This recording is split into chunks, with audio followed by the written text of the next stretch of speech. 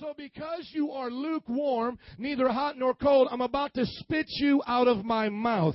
You say, I am rich, have acquired wealth, and do not need a thing. But you do not realize that you are wretched, pitiful, poor, blind, and naked. I counsel you to buy from me gold, refined in the fire, so that you can become rich, and white clothes to wear, so you can cover your shameful nakedness, and salve to put on your eyes so you can see. Now look at verse 19 and 20. Here it is. Those whom I love, I rebuke and discipline. Everybody say, He rebukes us and He disciplines us because He loves us. Now that is what the Bible says. Now remember, when He rebukes us and disciplines us, He does it because He loves us. Somebody say, Jesus loves me. Put a big smile on your face and say, Jesus loves me. That's why He rebukes me. Come on, say, that's why He rebukes me. Say, that's why He disciplines me.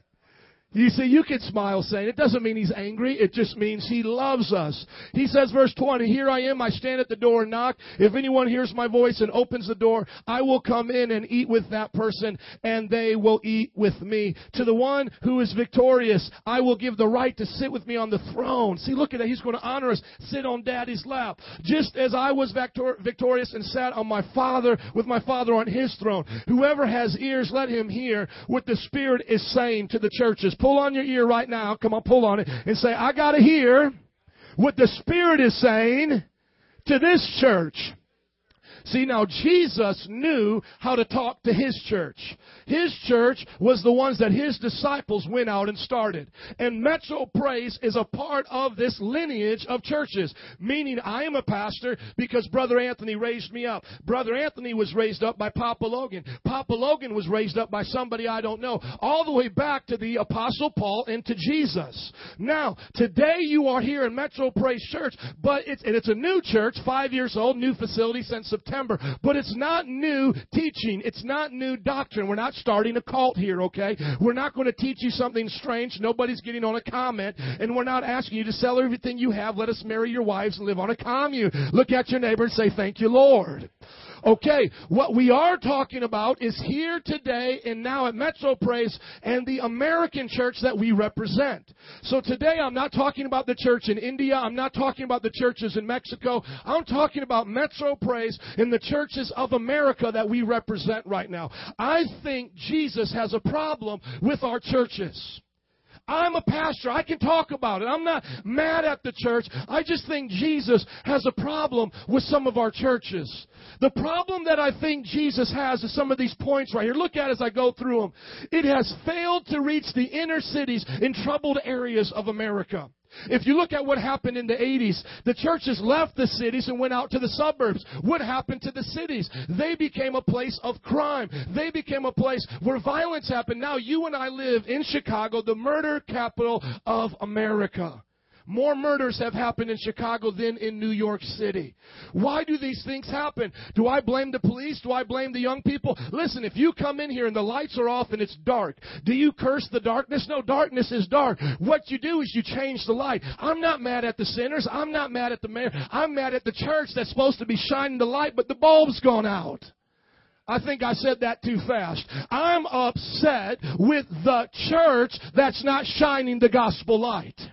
You see, there's a problem when the church doesn't teach parents how to parent. And then the young people don't know how to act. Then they go to school and act a certain way. Well, you teach them they're animals. You treat them like animals. What are they going to act like? Animals. We allow them to listen to rock and roll that says there's no value to life. We allow them to cut themselves and do things. Well, it's no coincidence that Columbine is going to happen. It's no coincidence that Oklahoma school shootings and mall shootings are going to happen. We've failed to reach the troubled areas of this city. You go out to Belmont and Clark, you won't see Christians out there ministering. You go to the west side, you won't be bumping into other Christians who are trying to minister. Are you listening to me today?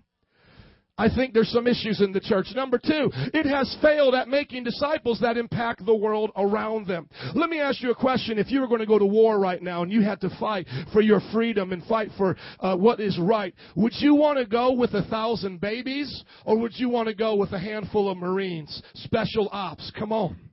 You see, think of it this way. The church now is a mile wide and only a centimeter deep. There's no depth in the church anymore. We have so much information on bookshelves and in television. You can get all of this information, but yet still be a baby Christian. And when it comes to fighting the devil and his demons, these babies Christians can't do anything about what they're fighting. That's why there's just as much divorce in the church as there is in the world. There's just as many people having abortions in the church that claim to be a Christian that are in the world. There's just as many tore up from the floor up families in the church that are in the world because they're baby Christians and the devil just keeps defeating them.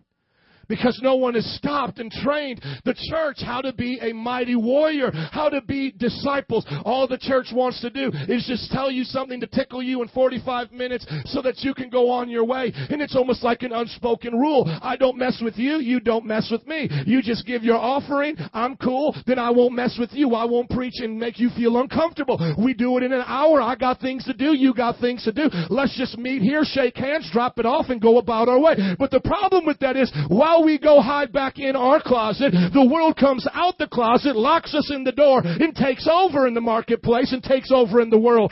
They used to be ashamed to say what they did, but they came out the closet, put us in the closet. Are you listening?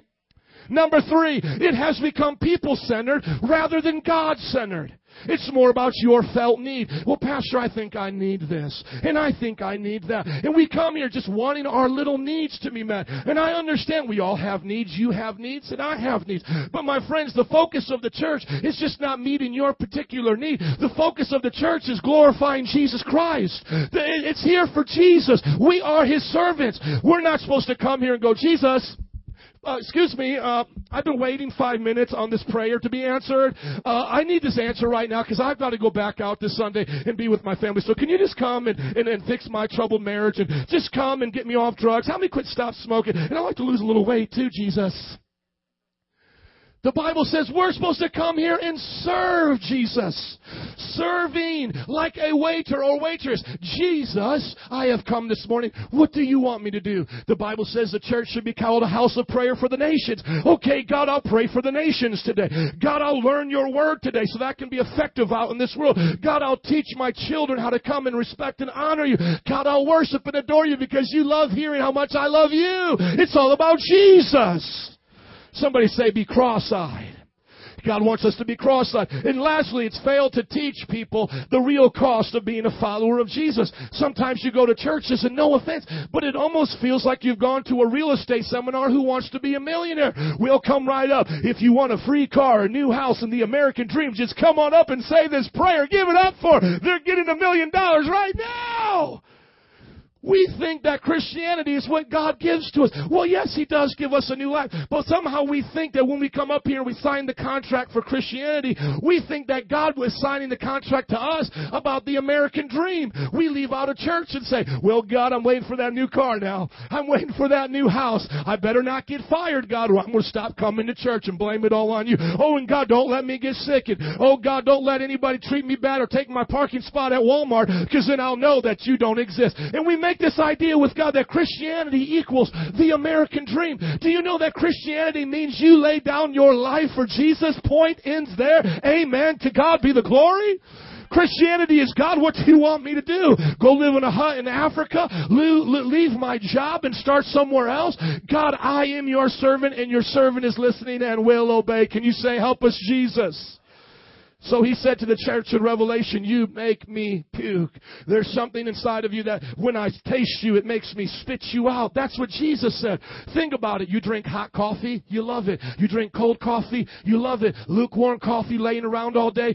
Second you taste it, you want to spit it out. Same thing with milk. How many like hot chocolate? How many like some cold milk? Drink it. Come on. But if that milk's been laying out all day and you forgot about it, drink it. It's nasty. Look at your neighbor and say, nasty.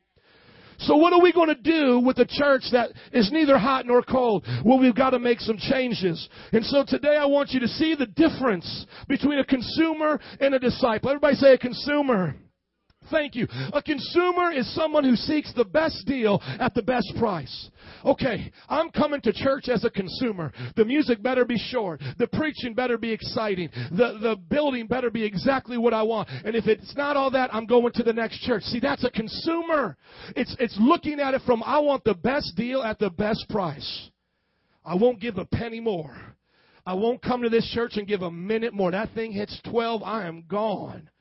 Hello? That's how people come to the church. And what happens is, like I said, the pulpit makes an agreement with the pew, and both of them are messed up. Now, what is a disciple? A disciple is someone who is trained and disciplined to live like Jesus. So you don't look at this like a consumer, like, I would like a little bit more thought on that, a little bit less of the music, a little bit more of the preaching. No, when you come here, it's like karate class. It's like, Pastor, train me. You know what I'm saying? You come here like with your headband on, with your Jane Fonda outfit on. You know what I'm saying? Let's get physical, let's get physical. So you're coming for that attitude like, work me out, Pastor. I got to do some Holy Ghost aerobics up in this thing. I got to lose some spiritual weight. I got to get disciplined and trained. Eddie Berto, our Aztec warrior, stand up for me right now. This is a trainer in a gym. Give it up for my man right there. If you want buns of steel, that is the man you need to see right there. He will work you out. You will know that you're not in charge. Amen? I love the show The Biggest Loser because it shows you what it takes to change your life. When we look at people changing on the outside with exercise, sweat, discipline, why do you think it's any different spiritually? You're saved by grace, but you got a whole life to live. You've got to work this thing out. The Bible says, work out your salvation with fear and trembling. Now, is God there to give you strength? Yes, He is, but you've got something to do. Amen? Let's look at the definitions found in the Bible. There's three things that we are called in the Bible. Firstly, we're called Christians in Acts 11:26, Acts 26:28, and Peter refers to us as that in 1 Peter 4:16. Now, what is a Christian? It means to be Christ-like. Chicagoan, you live in Chicago. Christian, Christ with I-A-N, means you're like Christ. Believer, to believe in Jesus, to be born again. We're called that only 2 times in the Bible, Acts 5:14, 1 Timothy 4:12. But what are we called over 259 times in the Bible? A disciple. Everybody say a disciple. Because a disciple is a student of Jesus to be trained to live like Jesus. Jesus is not looking for people to check off on their census once a year. Yes, I'm a Christian. He's not looking for people just to come here and go, yes, I believe. Like as if he's so insecure about himself. Oh, I hope they believe in me, angels. I hope they believe. They believe. Yes, I'm not alone. Jesus doesn't need you to believe in Him to make Himself feel better. Believing and accepting Him is a part of your transformation because you're realizing you're not here about your own business now. You're here about His business. But the word disciple, so it means I want to follow Christ. I'm a Christian. I'm not following Buddha, Muhammad. I'm not following Krishna, so I'm following Christ. I'm a Christian. I believe that He's the Messiah, the Son of God, crucified, buried, rose again on the 3rd day. So I'm a believer. I'm saved. But now what must I do? Be a disciple. Live it out. Walk it out every day of my life. Now, when Jesus came, what did He come and make? 12 Christians? Did He come and make 12 believers? What did Jesus come and make? 12 what? Disciples. Now, I want you to hear this stat right now. In the Church of America, something that might shock you a little bit, but it's not surprising to me, someone who's been a pastor for a season, because I can see it in the people's lives. 2 out of 3, 66% of Christians attend small groups at least once a month. We have small groups here. That means 2 out of 3 of you will go to a small group. That's awesome. That's what's going around the churches right now. People get in small groups. But here's the problem. Only 14%, that's 1 out of 7, are actually being mentored in the small group. So what does that mean? They go from a big group to small group, and then in a small group, they just hang out with their friends, drink coffee, and do their thing, and then they leave out the same way they came. So they went to a big group, small group, and now they left out the same way. Nobody's mentoring them. Look at the next thing. 1 out of 4 people will attend some type of a Bible class. Pastor, let's go to midweek Bible study. Or let's have a Bible class on Revelations. I want to know what the 4 horsemen are. Or maybe Ezekiel, the wheel within a wheel. Ooh, are those ancient aliens? What's going on there? Okay, so let's have a Bible class. 25% of Christians will attend a Bible class. But only 11%, 1 out of 9, actually attend a discipleship class. You're going to get homework. You're going to be asked to be in a prayer meeting. You're going to be asked to talk about your life and how you're growing. You're going to be coached. So let's review it. 66% go to small groups, but only 14% are being ministered to one-on-one. 25% will go to a Bible class, but only 11% are actually going to a discipleship class. Now apply this to your work and what you do in the real world outside of this building. 85% of you, that's almost 9 out of 10, have received mentorship on your job or have received training classes to do what you do effectively. How many have either been trained by an individual or have been to a class to do your job effectively? Raise your hands. And look around to those who are not raising their hands. You do not want to go to their job. Amen? If you just showed up and you started doing something, I don't know if I trust you quite yet. You know what I'm saying? I just picked up the drill and now I'm a dentist. Okay, I don't feel comfortable. I see a military man back there. Thank you, sir. Have you been trained? Yes, sir. Let's give it up for our guy in the military outfit. God bless you. And for all those who serve in the military, thank you. Do the military get trained before they get in a tank, fly a jet? Absolutely. So where's the disconnect? We think that we're going to be able to be effective in God's kingdom, which is an everlasting kingdom, without being trained in comparison to what we give to an earthly kingdom that passes away. Meaning we'll get more trained to work with money than we will with the Holy Spirit. Did you think when you came into this church, boop, it just comes all on you?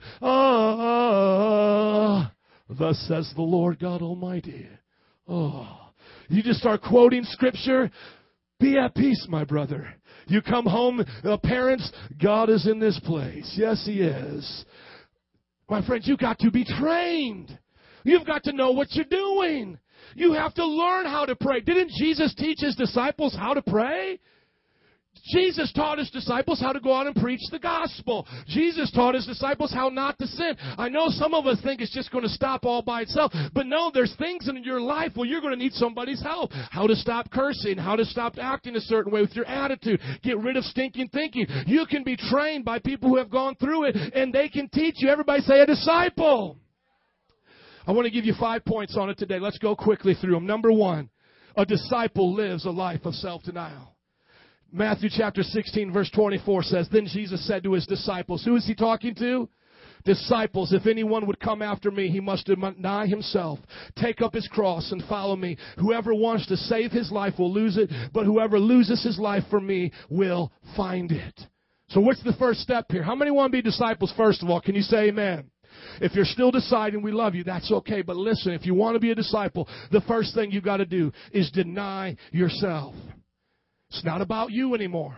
You're losing control out of your life. Some people say, like Miley Cyrus or whoever sang that song, Jesus Take the Wheel. Who sung that song? Carrie Underwood. Thank you. Don't be ashamed. It's okay. It's a good song. Jesus take the wheel. It's a country song about Jesus taking the wheel, okay? Like as if you're going to be going down some country road in a pickup truck and you just say to Jesus, Jesus, take the wheel. And you're just going to get out on the passenger side and you're just going to hang out with Jesus and listen to something. No. Let me tell you what you do.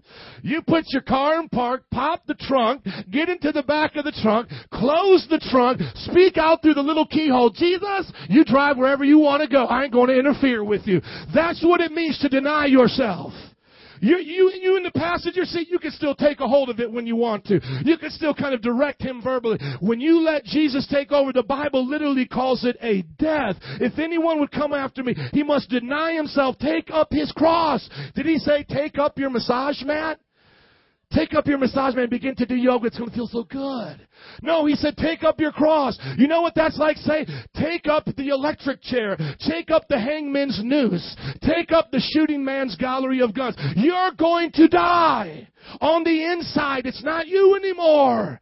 So when all these people have the I can't spirit, your can't spirit dies and becomes an I can do spirit. I can do all things through Christ who strengthens me. Pastor, I don't know if I can get up and pray. pray. But if you have Jesus, if you've died to that can't spirit, you can because Jesus said you can. You might say, Pastor, I can't quit smoking, drinking, fighting, cussing, and chewing and hang with those who doing. Yes, you can because God is on the inside of you. You're denying yourself. Well, Pastor, I was born a transvestite, homosexual, pornography-loving, cheating on my wife, gang-banging sinner. Okay, well, get born again as a saint, holy and sanctified, filled with the Holy Ghost and power.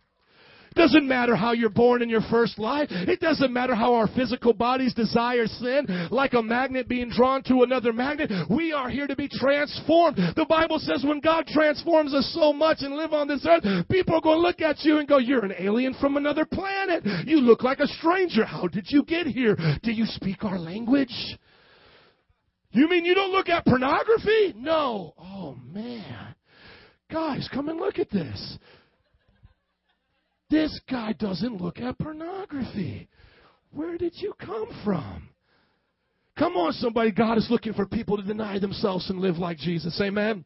Point number 2 is Jesus is looking for people who place God above everything. Look at Luke chapter 14:25. Jesus speaking to the people. This is what he says. Large crowds were traveling with Jesus. So did Jesus have a problem with crowds? No, Jesus always had lots of people around him. Large crowds were traveling with Jesus, and turning to them, he said. So this is his chance right now to get a lot of people to follow him. This is what he can say, hey guys, come on, you follow me, I'm going to make you rich. I'm going to make you a millionaire.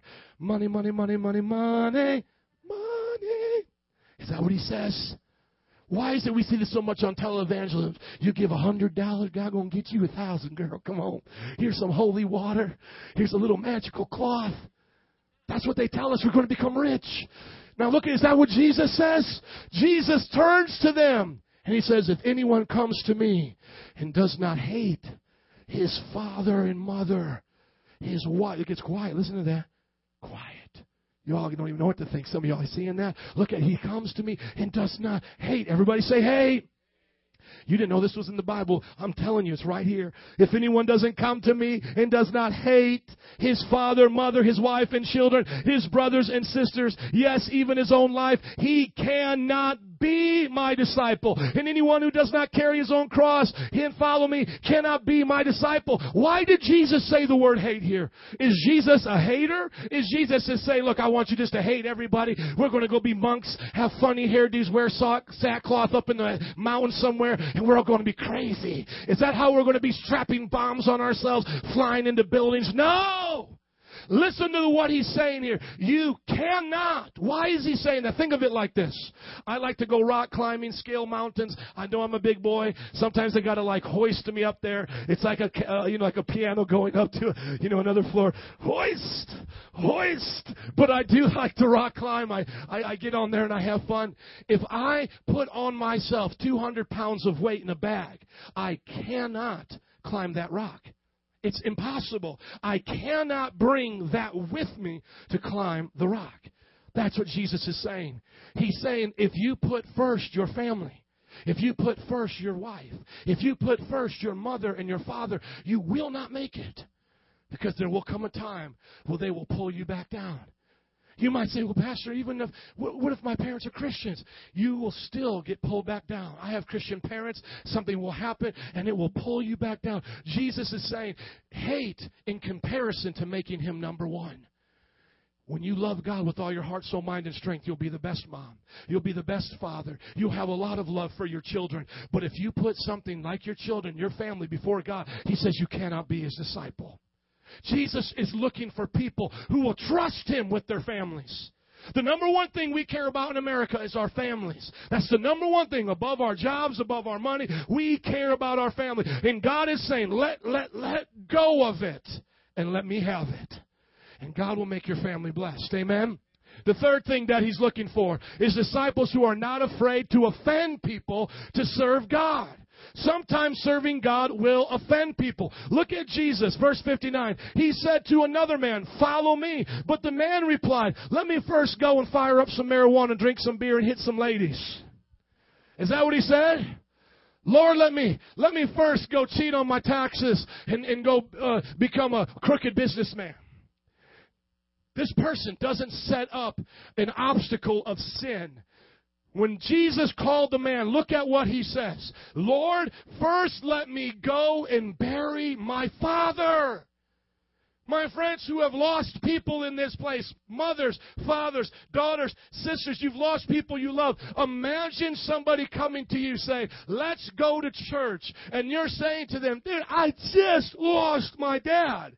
I'll come next week. And then somebody saying back to you this statement, let the dead bury their own dead, but you go and preach the kingdom of God. Oh, I'm offended. Oh, yes, I'm offended. How dare that pastor tell me that? I should be at the funeral. My parents did so much for me, I need to be there. Now imagine this. This is a man. He might have been the firstborn. He's in charge of the whole funeral. And Jesus is saying, nothing comes before the kingdom. Nothing. Now don't you understand? That would offend somebody. You tell somebody, I'm not coming to the funeral. I got to go to church. People will get offended. If you don't think it offends anybody, y'all haven't put church before anything yet. Hey, come on, let's just keep it real. I don't know what he's talking about. Just do it one time, okay? No, I can't go to the family barbecue. I have to go to church. We hate you. We'll never invite you again to 4th of July picnic.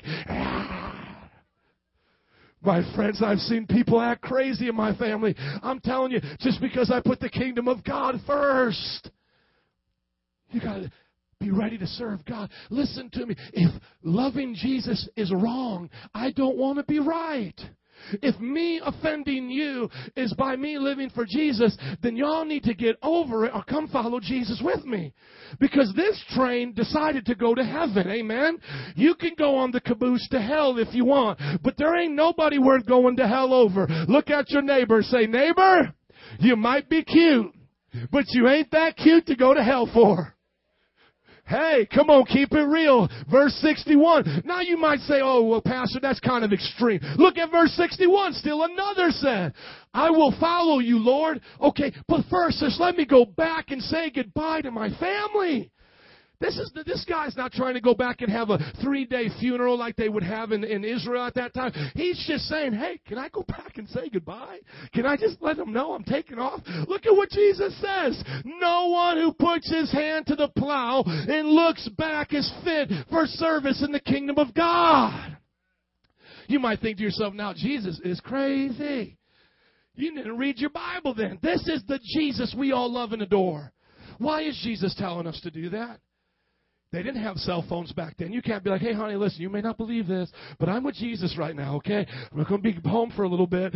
He wouldn't let me come back and say goodbye to you. Okay, it's okay. I love you. And he's, could you imagine? And the husbands, don't use this as an excuse. You're watching the ball game. Oh, it's my wife. Let me tell you. Hey, honey, I'm with Jesus right now. He told me to be here. Got the game in the background. There was no cell phones. What Jesus was saying is, you want it now, come and get it. Come and get it right now.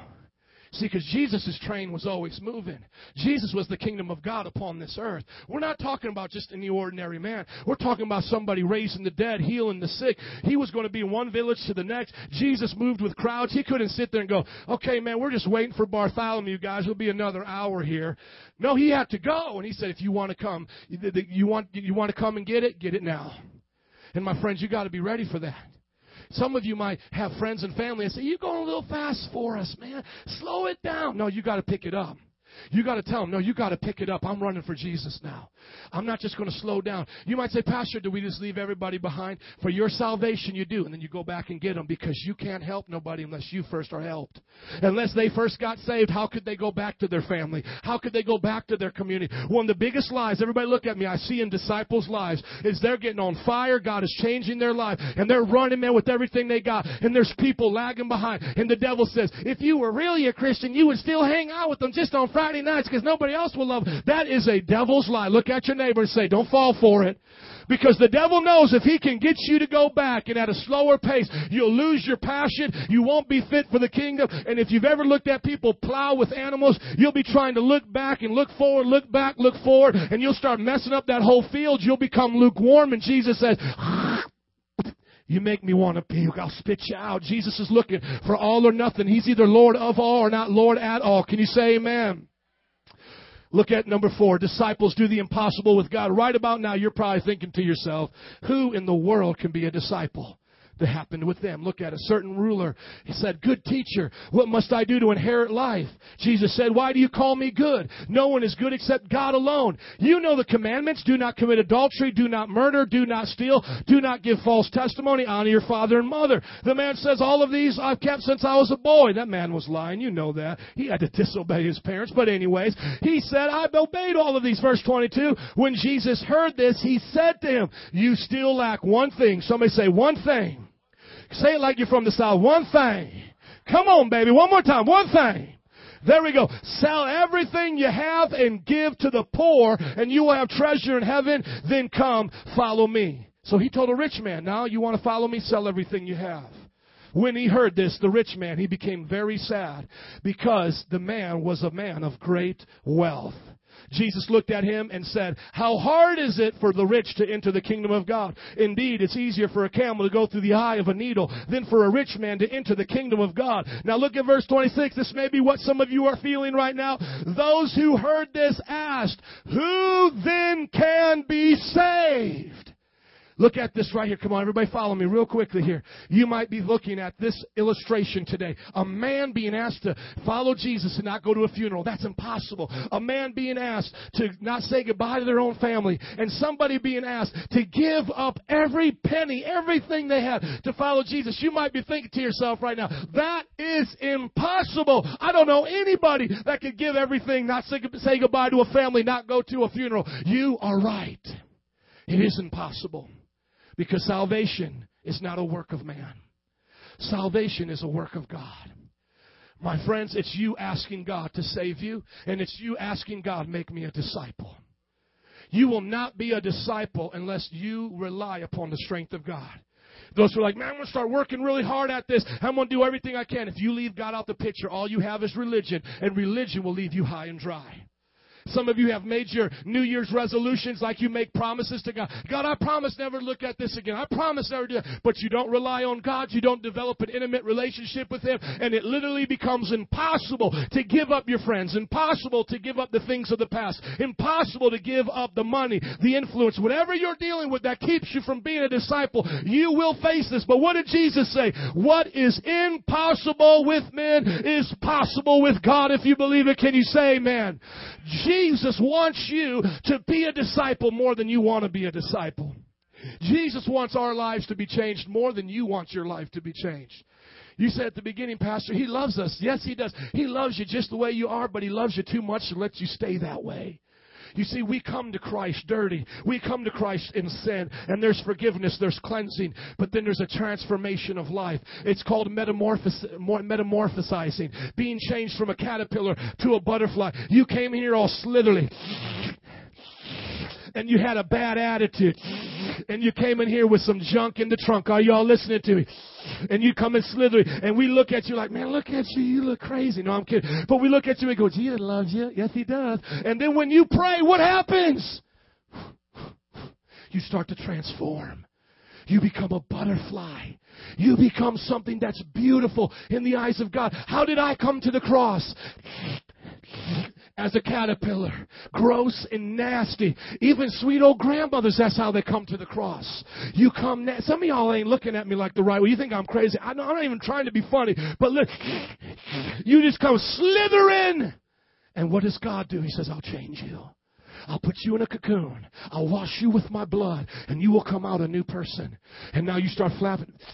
You start flapping your wings, and you say, I get scared. I don't know if I can live for God. I'm going back to sin. I feel like everything's falling apart. The same God who saved you will keep you saved. The same God who changed you that day will change you this day. The same God who washed you clean will wash you clean again. It's an everyday process moving forward with God. He's not looking for perfect people. He's looking for people who are perfectly in love with Him, giving Him all they got. This is all I got, God, but I'm giving it to you. Help me. And God will pick you up and take you places you never knew you could go.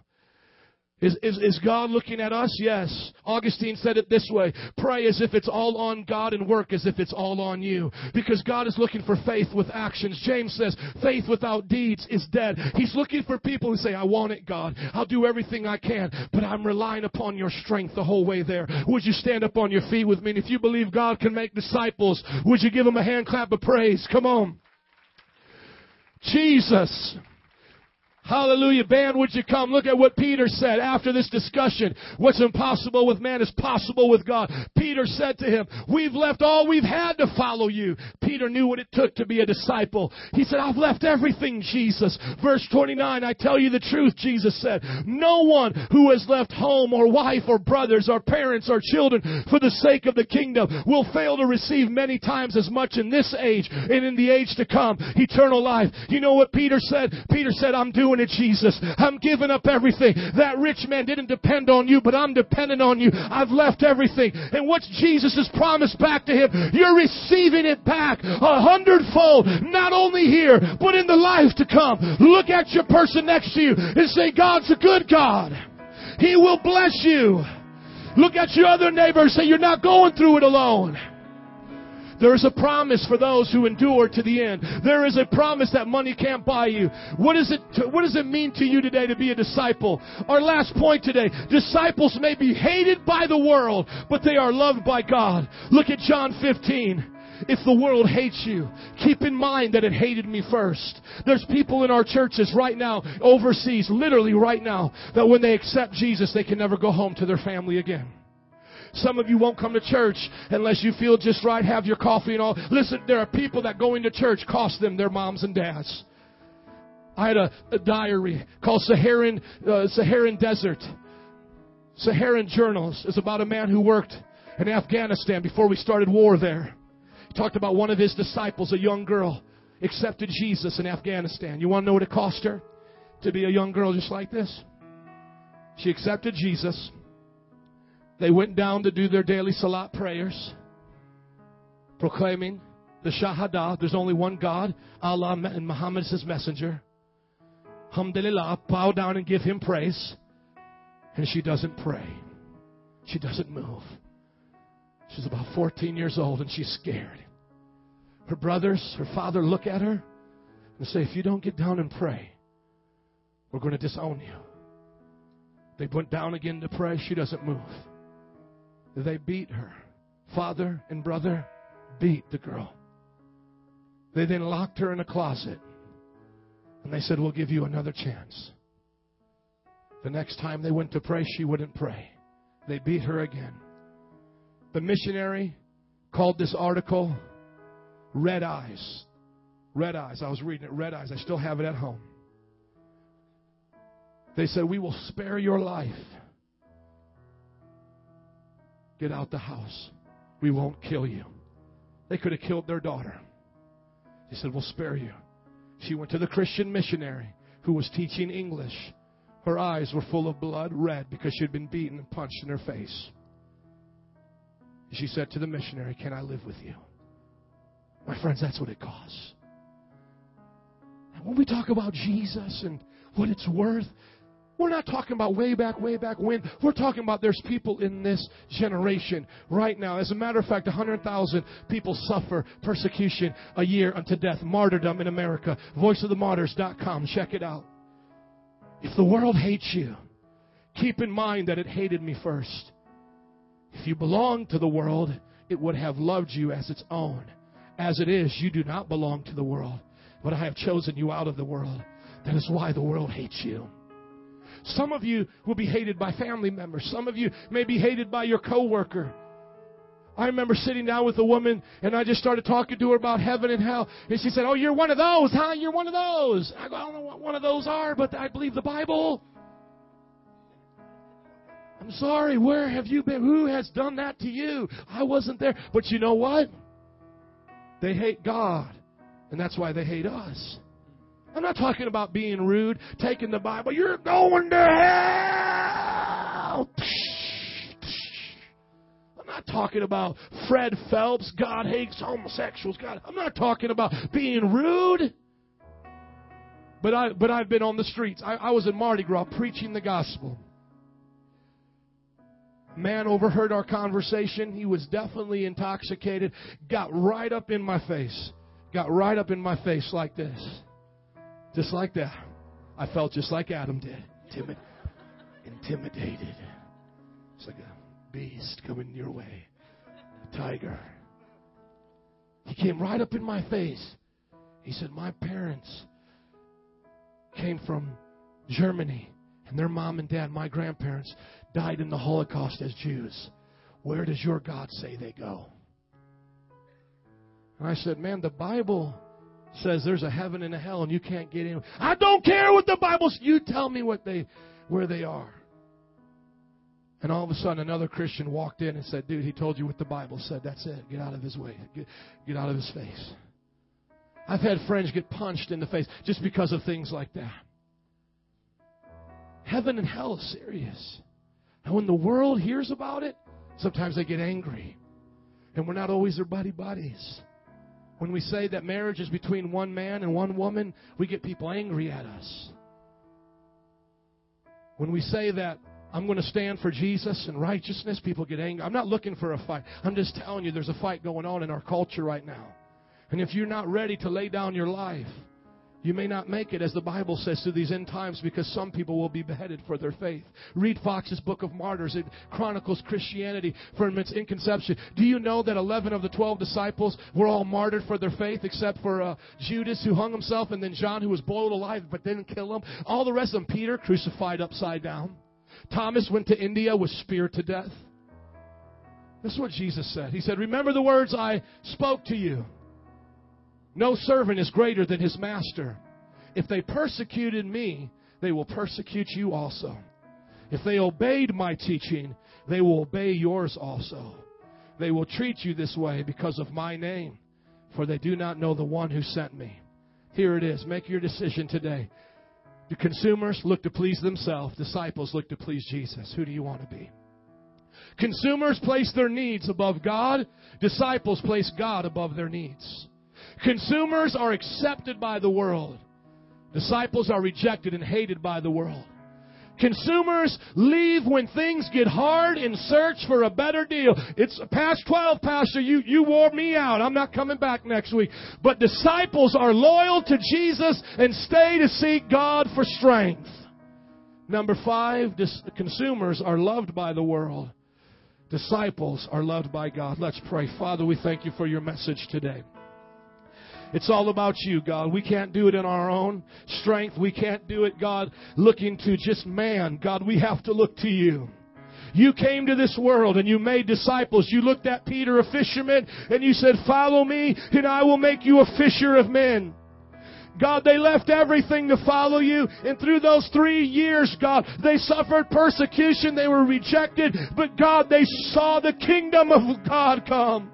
It was worth it. And in the end, God, they laid down their lives for you. They passed the baton to the next generation. In Clement, Ignatius, Polycarp, Tertullian, oh God, Origen, they carried it on and carried it on to the Great Reformation with Huss and Martin Luther, oh God. Wycliffe, some of them burned at the stake by the powers of that time. And they passed it on, God, to the early Pentecostals and brothers in America, people who gave their life so that I could stand here and preach this message. And they went around the world. They left their homes. The Moravians in the early 1600s left their homes and went on slave ships to witness to the people of Africa. The slave ship owner said, I won't have you do any of that preaching here. They said, then buy me as a slave so I can go with them. And the missionaries were sold as slaves. 2 young ones, and their parents looked from the shores as they were never going to see their children again. And one of the young missionaries shouted from the boat, may the lamb that was slain receive the reward of his suffering. Oh God, do it again. God, we're not sadistic people looking for a death wish, but God, we just pray for boldness. that in this generation we would not be a part of the consumer Christianity that is so weak and powerless. That, God, we would be convicted again to follow you regardless of the cost. That today would be more than just a day of a church service, but a day we draw a line in the sand and say, I have decided to follow Jesus. Though none go with me, I still will follow. I have decided to follow Jesus. As altar workers come, we're just going to have a simple time of prayer in just a moment today. I apologize if me having the nations present their vision to you took too much time today. I'm sorry if our time of prayer holding flags at the altar caused you to get in a longer line at the House of Pancakes today. I'm sorry if we don't do this like they do on TV, my friends, but I'm here to be genuine. I'm here to represent a gospel that has been around for 2,000 years on the backs of martyrs and saints who prayed. Just a few more testimonies before we begin to pray today.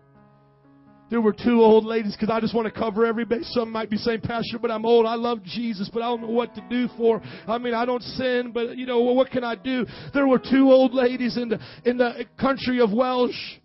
And they just said, we can't stand the churches around here. They're not godly. They're so religious. And in the 1800s, these older ladies, retired ladies, just began to pray and say, God, save our nation. These young people run to the bars. These coal miners have so much vulgarity in their mouth. God, just save Welsh. And there was a young man, 19 years old, Evan Roberts, who was woken up in the middle of the night, saw a vision, became a preacher, started the Welsh revival, and he gave credit to those praying women who kept praying for his nation, and God raised up a preacher. When was the last time you prayed for the high schools where we hear the school shootings at? When was the last time you just went out and did something other than complain? When was the last time you helped somebody? Not just a few dollars to the homeless, but you actually mentored them. You gave back what you have been given. When was the last time you let somebody train you to be used for God? One last story. Every head bowed and eyes closed. Just meditate as I'm talking right now. I'm praying and talking because I just feel God in this place. There was a businessman. Some of you say, Pastor, I'm a businessman. I'm successful. I have a lot on the line here. There was a businessman during the 1800s, during the time of D.L. Moody. He got saved under D.L. Moody's ministry. His family owned the largest food production company. It would be like Kraft Food or General Mills of our day. He was the next in line. And he went and gave everything he had away. Worked with D.L. Moody, and then went overseas. Contracted a disease and died at the age of 25. You might say, Pastor, he wasted his life. My friends, we'll see when we get to heaven what he achieved. One of the missionaries from Wheaton who gave their life, I believe it was either Honduras or in El Salvador, one of the Central American countries. Brother Elliot, he said, I would rather live a full life than a long life. What's it take, friends? What does it take today for you to be a disciple? I've just given you every example that God told me to give you today. What's it going to take? As the band begins to play right now, I'm going to pray. And as you feel led, we're going to pray for disciples to be raised up. We're going to assist you today in praying, but it's got to be your decision. As I pray, if you want some prayer today, just begin to come. Today, Jesus, I ask that those who come and make decisions to be disciples, that God, you'll strengthen them. That God, today, Lord, there'll be disciples in this church. That there'll be Christians, God, who don't just say it on a census, but live it every day of their life. Today, Father God, we're not just asking for people to say, I'm sorry for my sin.